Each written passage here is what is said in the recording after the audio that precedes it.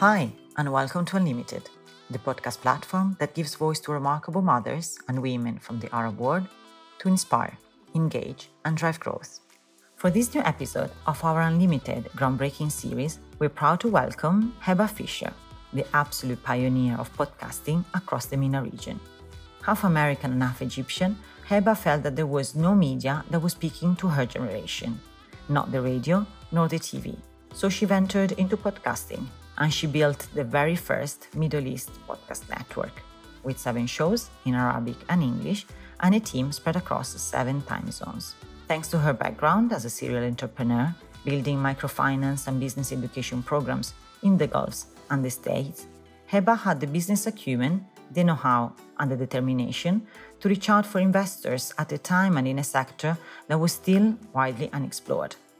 This brought her to become the founder and CEO of the first venture-backed podcast network in MENA, Kerning Cultures. What we're doing at Unlimited wouldn't have been possible if it hadn't been for someone like Heba Fisher, who literally paved our path. She's the one that started to tell the stories of this region, and we couldn't be happier to have her as our guest on Unlimited to tell her story.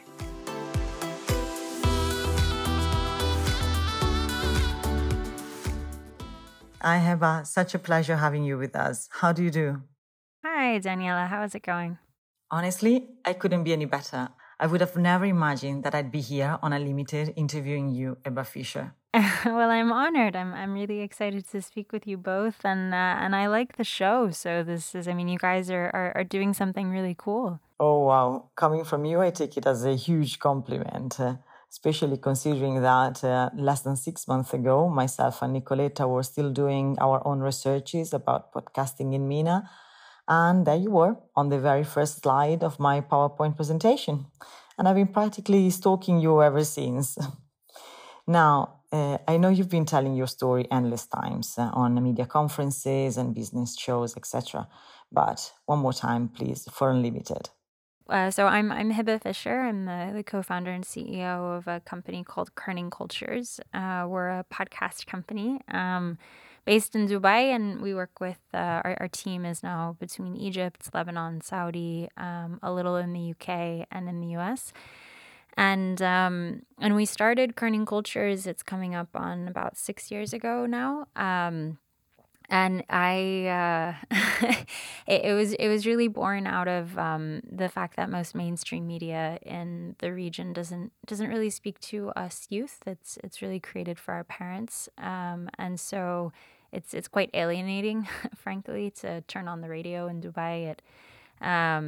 It's just, I don't listen to the radio anymore. I don't consume a lot of mainstream media, and so we wanted to create content that was something that we ourselves would get excited about, and tell the kinds of stories that we'd want to share with our friends, and the kinds of stories that would really capture our imaginations and our hearts.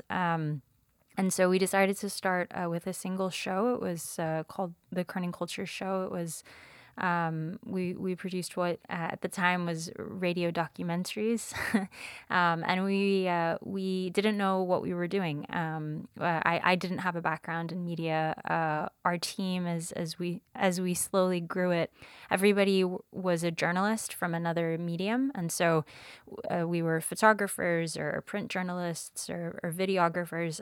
But audio and podcasts was completely new, and if you think back to about 6 years ago, there weren't a lot of podcasts in the Middle East in general. I think we were one of like 50, if that. And most had, started in 2006 and had a couple of episodes, and the feed went dead. So we just kind of fumbled our way through learning and really bad interviews and really bad episodes. And we got better and better at it. And now we produce the kinds of shows that regularly top the podcast charts across every country store in the region.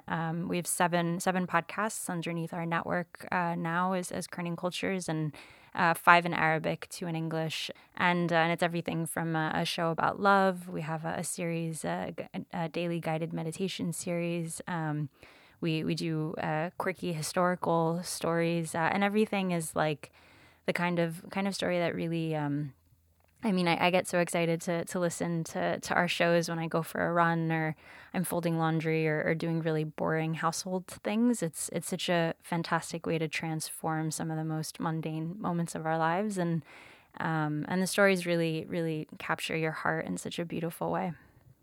And you certainly already captured our attention, to say the least.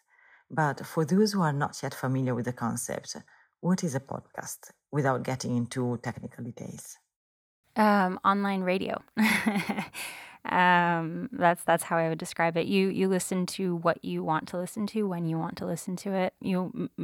Most podcast listeners listen from their phone, so you Bluetooth it or just plug in your headphones. Yeah, and it's just online radio, and the medium has really expanded from you can have every kind of genre you can think of. So there's talk shows, there's documentary style series, there's true crime, there's comedy, there's like a full-blown like TV show for your ear kind of style, fiction shows, and it's incredible. There's a lot of there's something for everybody in the podcasting space.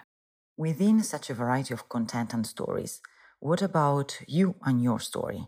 We know that you're half American and half Egyptian, and that you grew up between Bahrain, Saudi, Egypt, UAE, and the States, which technically classifies you as a third culture kid.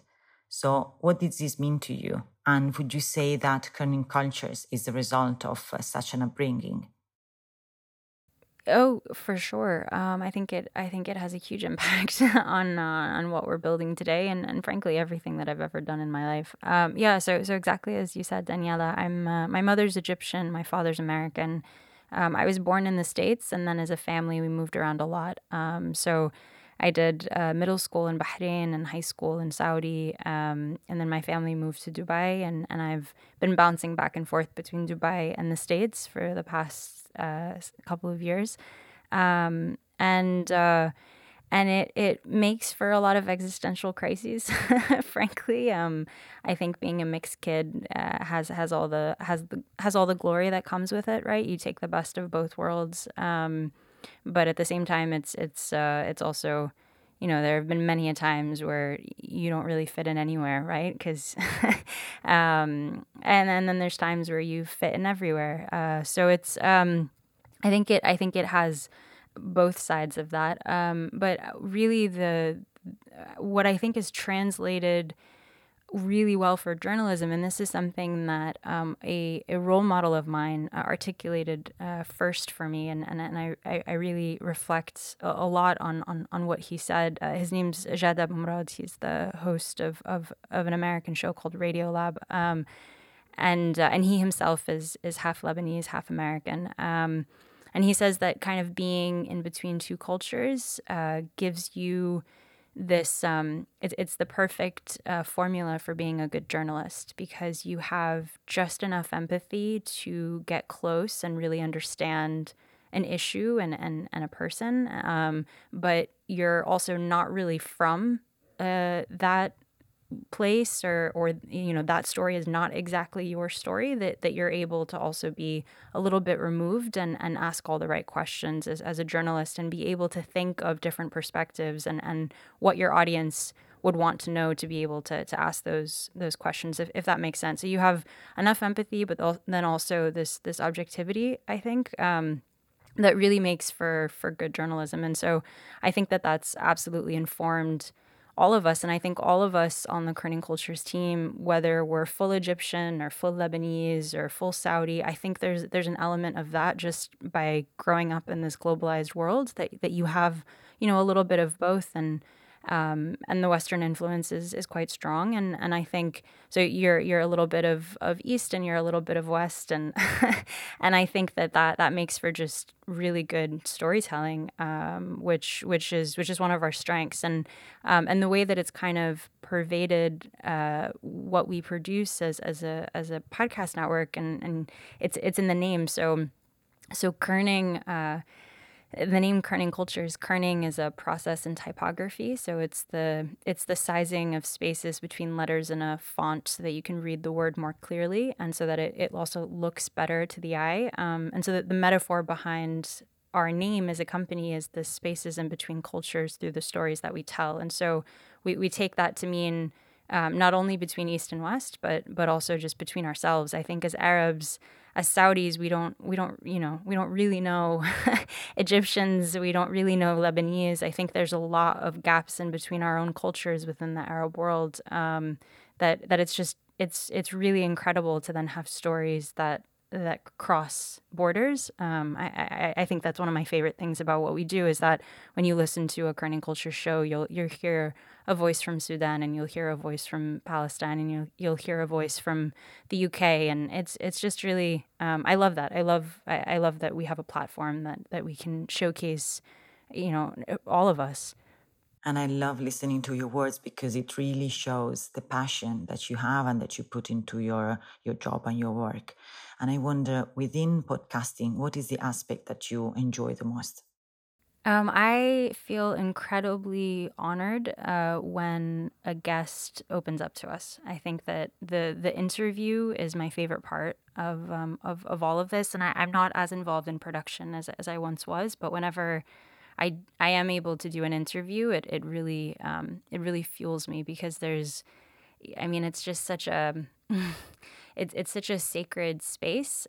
We always joke that a good interview is like a good therapy session, right? And my favorite my favorite interviews tend to go on for 3 or 4 hours at a time, and by the end of it, it's this really surreal experience because you walked in as strangers and you walk out and you like intimately know the person in front of you, and they really know you as well because you give as much as you receive. It's a really special experience. And I think the trust that our guests give us in sharing their stories and their hearts with us is my favorite part of what we do, for sure. And that's what makes a story so relatable and meaningful, I believe, when it's told in an authentic way, genuine and unscripted. Absolutely. Ironically, we tend not to have such deeper conversations with the people that are closer to us, which reminds me of Michelle Obama, who kicked off her podcast season interviewing her husband. Well, my husband was kind of disappointed that the idea didn't even cross my mind. But back to you. What are your research and selection criteria? What qualifies a story as a story that is worth being told on Kerning Cultures? So I'll take an example of a show that we have called Jasidi. We're in the season 2 of Jasidi, and it's an Arabic show that talks about its stories of our relationship with our bodies. There's wellness stories, and the second season is quite focused on mental health. And so in preparation for the season, what we'll do is we'll brainstorm a lot as a team of, okay, well, what kind of themes are we thinking about?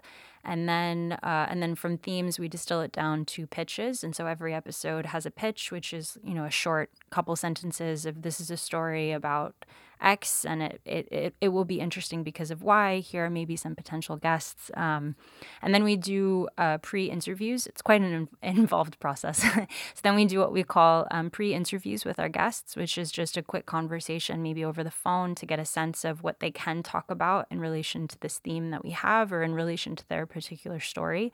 And it helps us, really distill down, okay, here are the people that we want to dedicate, an hour or 2 hours to sit down and have an interview with. And then we'll go in and we'll do the interview, and then from there we shape it into the initial idea for the story that we had, or maybe it revealed a different direction to us, and we'll shape the story someplace else. And then it goes through several drafts with our editors and our producers. And so every story really has this quite long process of production, so we can make sure that it's as interesting as possible for audiences. We never want to put something out that we think would waste somebody's time to listen to. And in terms of how we decide what those themes are or what those stories are, they're always born out of things that we're curious about, conversations that we've had, things that we've read. We have listeners who regularly pitch us story ideas as well. So every week we're getting pitches from our listeners. And it takes us down these rabbit holes to figure out, okay, well, maybe there's a story here that we wanna bring together. It's a really fun process, and I love that we're able to pursue our curiosities in this way. And a lot of the times we're working on episodes and things that I know nothing about, and so it's so fun to really throw yourself into this new world of whether it's a story about coffee or it's a story about art or whatever it might be, and then by the end of it, you've really learned a lot in turning this into a story.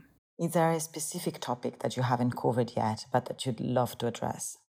Oh, there's so many. We're really excited about experimenting with a bunch of different kinds of shows. I think that's the exciting thing about building a podcast company in the Arab world is it's really excuse me, it's really an ocean of opportunity because it's such a new market, and so there's a lot that hasn't been done yet. We're working on our first scripted fiction show, for example, which I'm so freaking excited about. We want to do a show about food history. We want to do a show about music. We literally have a channel in our team Slack where people are just throwing in show and episode ideas, and every single day it's just flooded with a lot of different ideas, and some of them probably will never see the light of day, but we're constantly we have a lot of things that we'd still like to do for sure. And if you were given only one last interview to do, but it could be with absolutely anyone in the world, who would you choose to interview? Oh my God, that's a big question. It's interesting. It's exactly what you said at the beginning in terms of, we spend all this effort on strangers and we don't spend as much effort on our family. I've always really wanted to do an oral history project of my family, and it's something that I actually thought about. My uncle, Allah yarhamu, he passed away. I think it's been a year or maybe 2 years now, and I would have loved to sit down with him. He was the keeper of all of our family stories. He was the head of the head of the family, and yeah, if I could sit down with anybody, I would have loved to sit down with him and a mic, and I wish I wish I wish I had. I wish we could go back in time for you to have that time with him.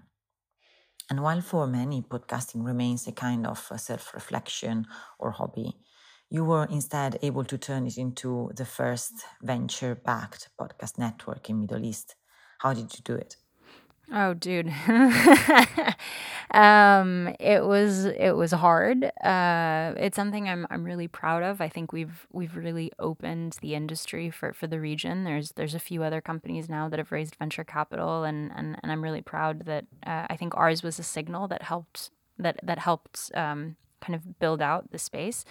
We raised our seed round of funding a year ago, so it's still quite recent, and so that means that we had been working on Kerning Cultures for about 4.5 years by the time that we raised venture funding. So it was a long it was a long journey. And I think the keys for why we were able to close that round were we had an existing product, as they say in the startup world, right? Like we had one show live. We were working on a couple more at the time.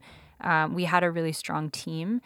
We were small. We were four, two full time and two part time, and the content spoke for itself. And so I think being able to hear what it was that we were producing and really be able to experience this world that we envisioned in terms of how big we wanted to get to be, and what the kind of quality of stories that we wanted to produce. Being able to have investors listen to that, I think really helped persuade them. And then the other piece is just what was happening in other markets. And so if you look at the podcasting market in the US, if you look at the podcasting market in China, for example, both are really robust markets that are growing insanely fast. And so there was a proof of concept elsewhere that really helped. And we pulled on a lot of these statistics and stories to really make our own case.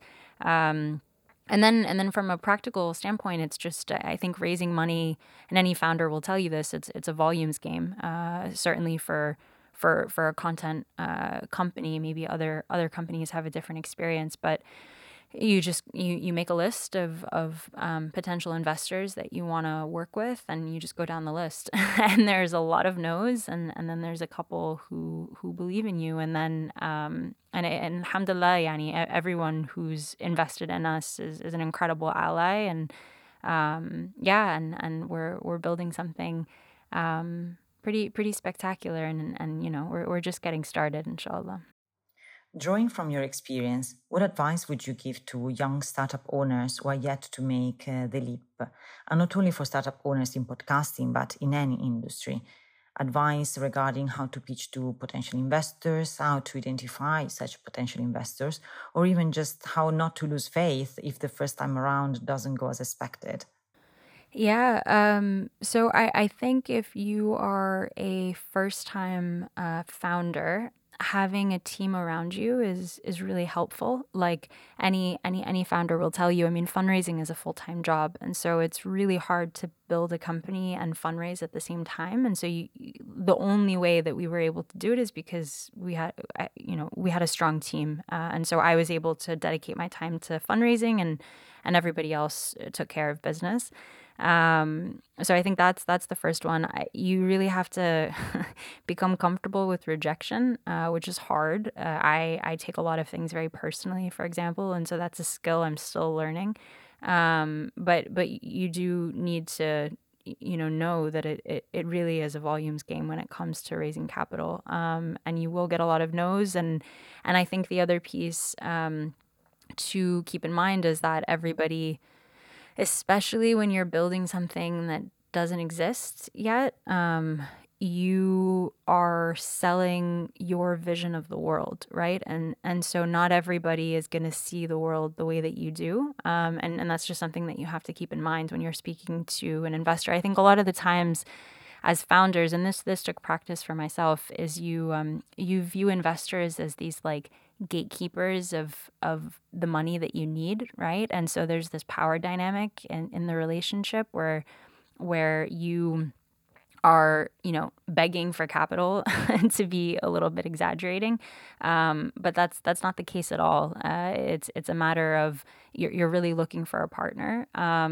and so making sure that the investor has that same mindset of they view this as a partnership. This isn't like they're looking down on you in any way. And then the second is that you're looking for investors who see the world as you see it, and that's not going to be every one of them. It's gonna be a handful, and so that's just, I think, something really powerful to remember, especially when you're building something that doesn't currently exist. It's a lot easier to point to something concrete in front of you, and say like, this is what we're doing. But if what you're doing doesn't exist yet, then it's all about really aligning the vision of and what could be.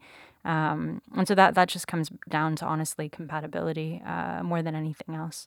In your opinion and in your experience, what are the pros and cons of being the first? What lies behind the first mover advantage?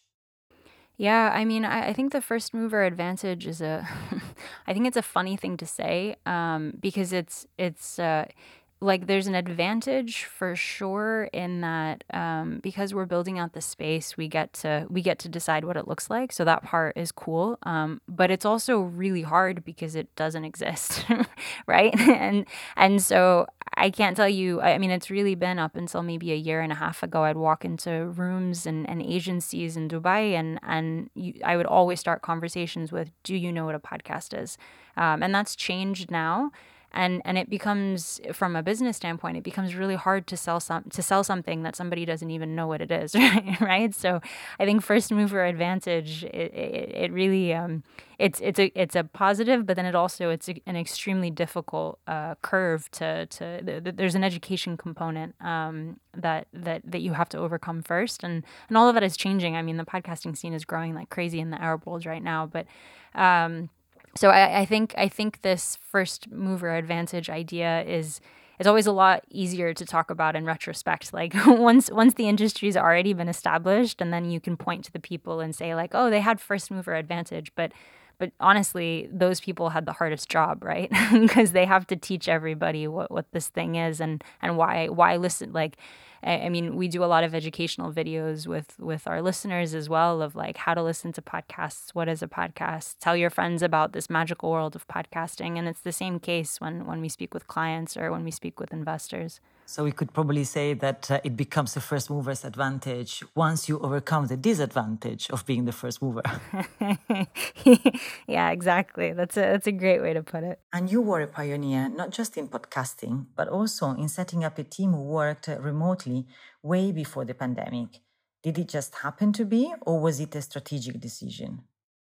Yeah, so for context, when we first started Kerning Cultures, we were all in Dubai, and then I don't know what happened, like life, I guess, but we all, the majority of us scattered, and so one went to Lebanon. I got married. My husband lives in Seattle in the States, so I was going back and forth.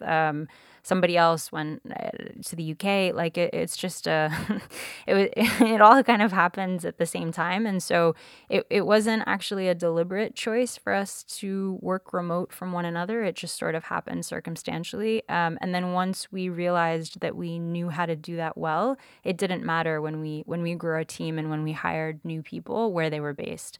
Because we knew that we could do the remote work piece well. And so now we're in 7 different cities. So we're in Cairo, we're in Riyadh, we're in Dubai, we're in the UK, we're in the US. Like it's kind of insane when you think about it, and we're navigating across like 6 different time zones.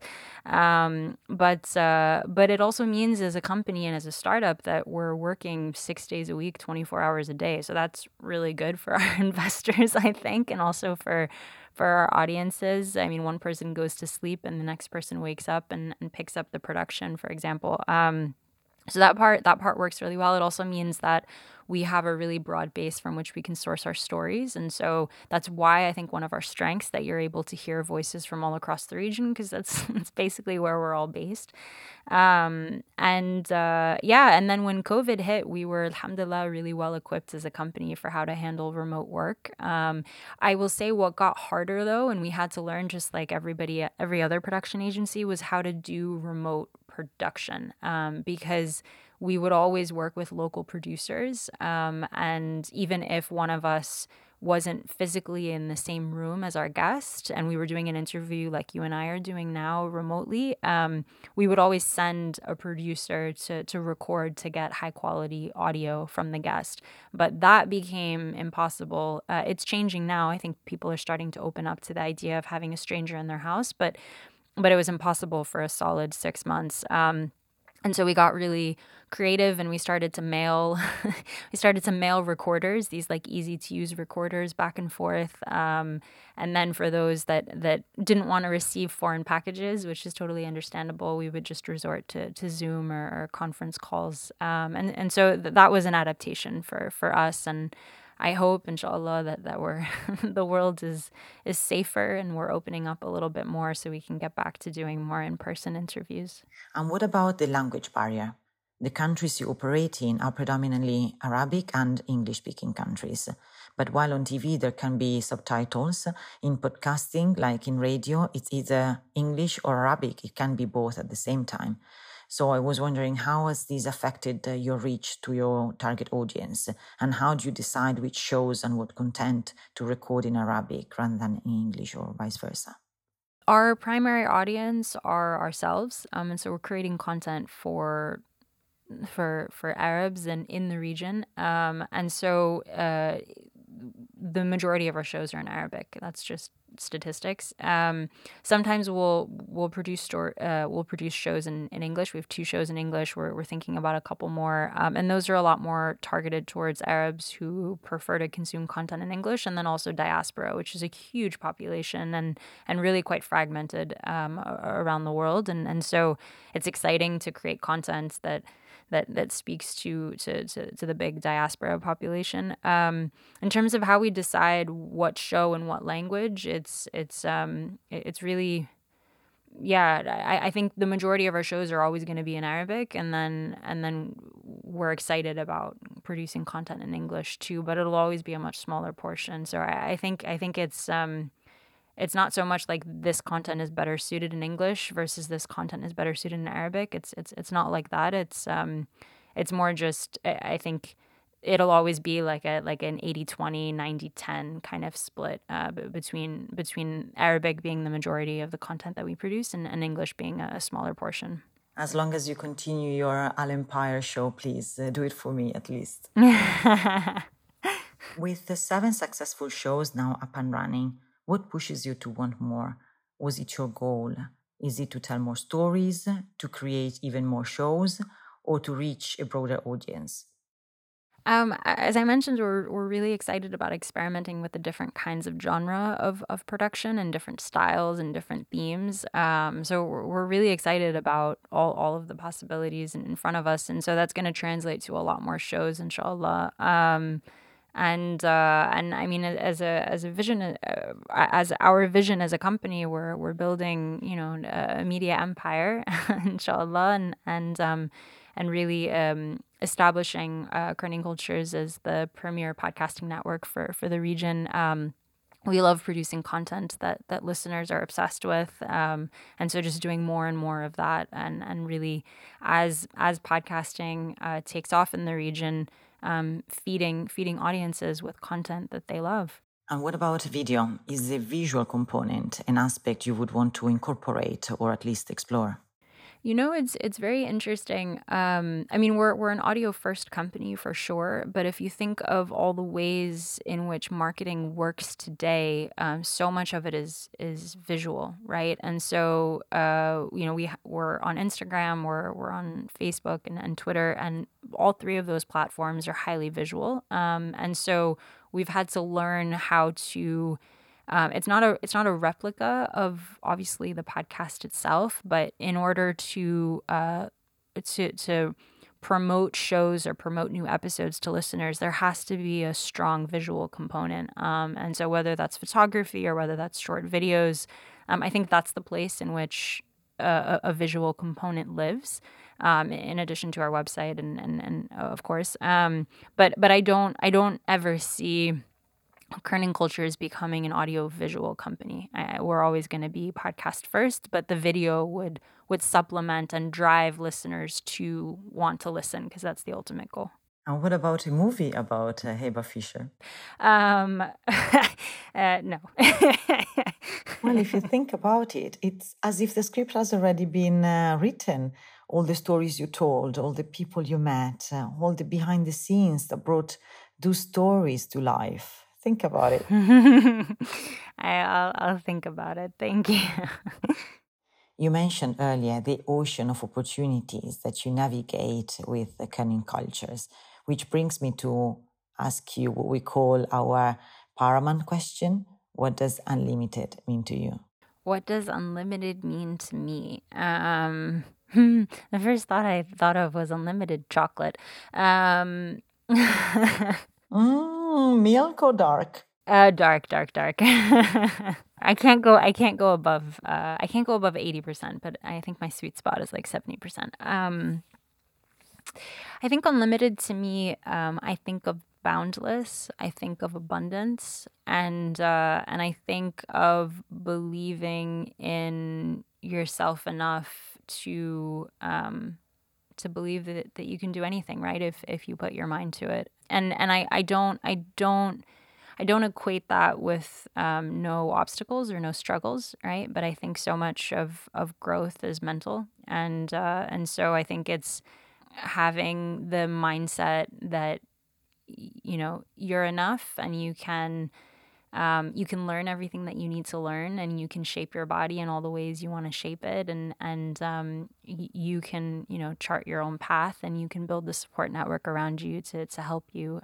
That's what I think of, and again, I don't think that means that it'll be smooth sailing. It'll probably be really freaking hard, but that I think that aspiration, it's you believing in yourself. Yeah. And if I could have a bonus question, what title would you give to today's podcast? I could use a little bit of your help in this.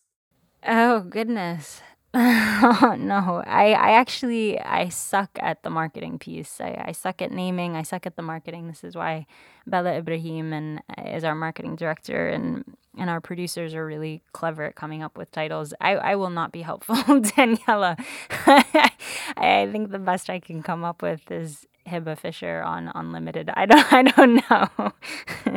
So this is it. Hiba Fisher on Unlimited. And I honestly would have never dreamt of it. So Hiba, thank you so much for making this possible. Thank you for joining me, and thank you for telling your story on Unlimited. It really means so much to us. Thank you so much, Daniela. That means a lot, and thank you for being generous with your time and your show. And this has been really nice. Thank you. Thank you for listening. We hope you found it inspiring and fulfilling. Please subscribe to Unlimited on your favorite podcast app so you won't miss out on our next stories. To learn more about our content, please log on to our website and follow us at unlimited.me on Instagram, Facebook, or Twitter, and help us building a truly unlimited community. Thank you.